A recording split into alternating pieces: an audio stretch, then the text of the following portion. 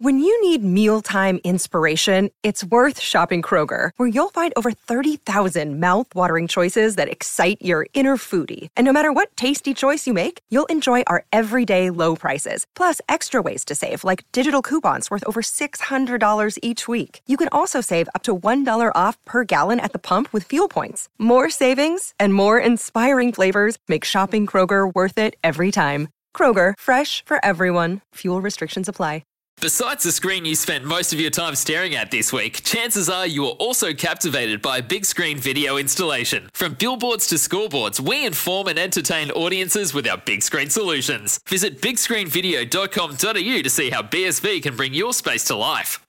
Rob Kerr is the CEO of the Umpires Association. He's always so generous with his time, spoken to him a few times and always been the better for it. Hello to you, Rob. G'day, Sam. How you going? What have you made of the weekend? How does it sit with you all? There's a lot of things being said. There's a lot of upheaval and outcry.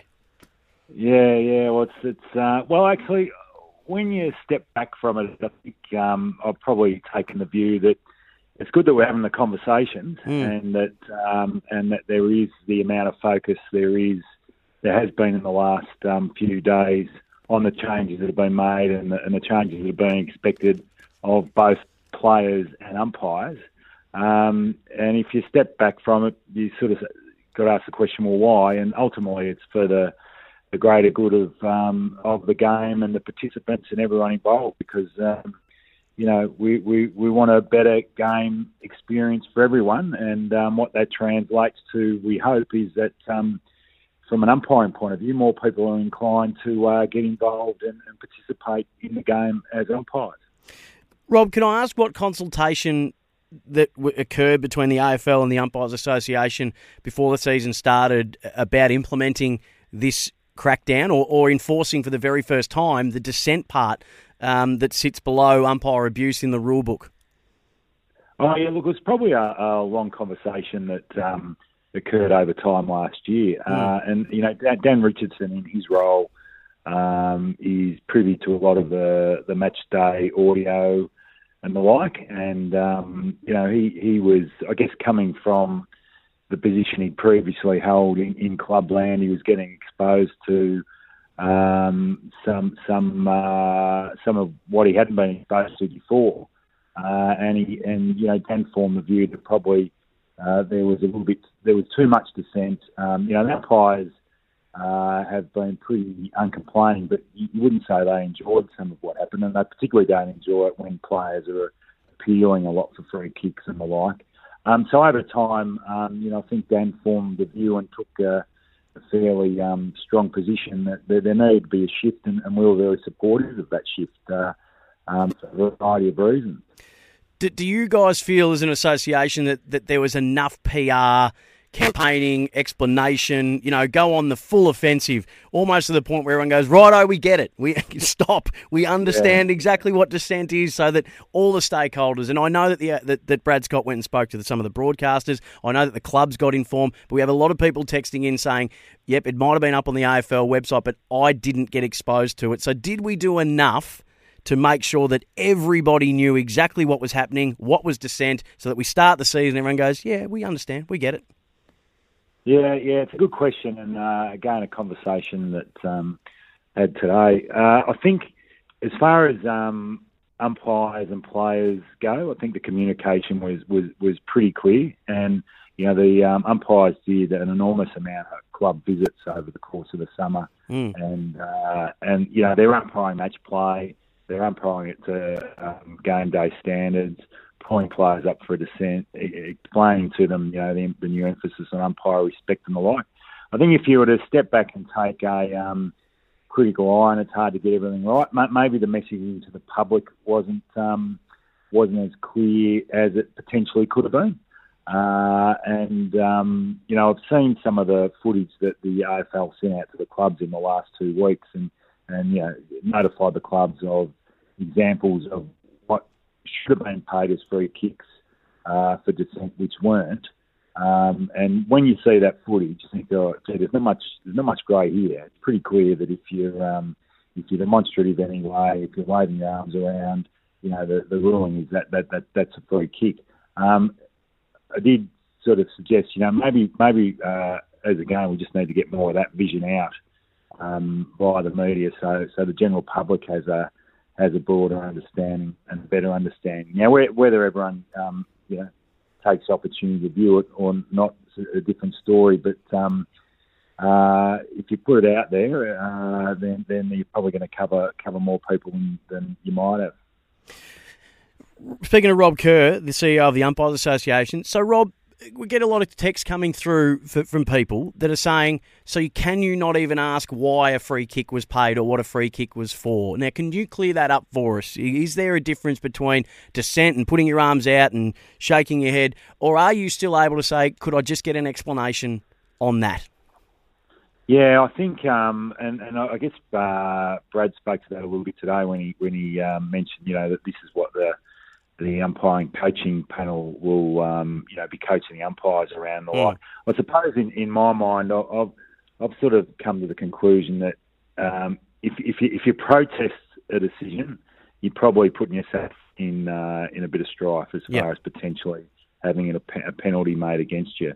I think there's a difference between protesting and just perhaps respectfully asking the question. And I was privy to a conversation last week where this was discussed, and I guess the theme that came out of that was that there's a time and place to ask questions of the umpire if you're not sure around something. I don't remember which game it was, but I did see vision of might have even been a Brisbane game, and I think from memory it might have been Lachie Neale talking to an umpire. But it was either after a goal or at a siren or something, and there was a discussion occurring there. He was obviously trying to get clarity around something. And I think one of the things the players are going to have to learn is that at the time a decision's made, when your frustration's possibly at its peak, that's probably not the time to enter into the discussion. You're going to have to park it and perhaps take it up a little later on. We know that there's a specific section in the rule book of the AFL rules that talk to dissent, which is a different section, a different sentence than the abuse, a different dot point than abuse. Is there a section anywhere that says that the players have the right to question an umpire's decision? Well, I think the section you're talking about says that there can be a penalty paid against the player if he disputes a decision. So I don't think it's. I think there. Now this might be. It's accepted that generally a captain has a right to ask a question during breaks, but I'm not sure whether that's actually in the rules per se. And again, I'm sure that's something else that will be discussed. I think it's probably one of the areas that I'm sure people need a little bit of clarity on. Well, if you do want to ask the question, when do you do it? So, Rob, there's a view that this might actually hinder the respect to umpires if it's not clear what dissent actually is. Nathan Buckley said today that it should be whether the umpire personally feels like they've been disrespected, they should make the call. Why is it important that it not be at the umpire's discretion, but it be a very clear rule that the umpire has to enforce, not so the onus isn't on the umpire to decide, but it's just they're the enforcement of an existing rule that's been clearly stated, and then they go about enforcing that. Why is it important that it is an AFL directive, not the umpire's whim in a way of adjudicating it?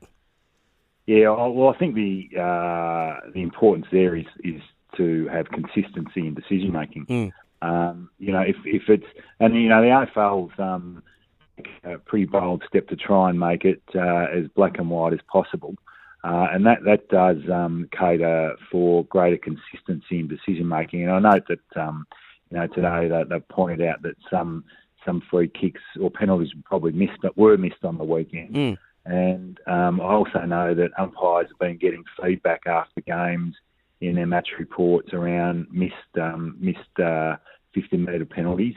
So, the AFL is rightfully trying to eliminate as much of the subjective element as it can by making it really clear that if the decision's been disputed, then it should be penalised. And that, the objective there is consistency. The issue you started the question with around, is it potentially damaging to umpires? I think that, in 5 or 6 weeks, let's look back at it, because I reckon we're just in that period where a big change is being bedded down.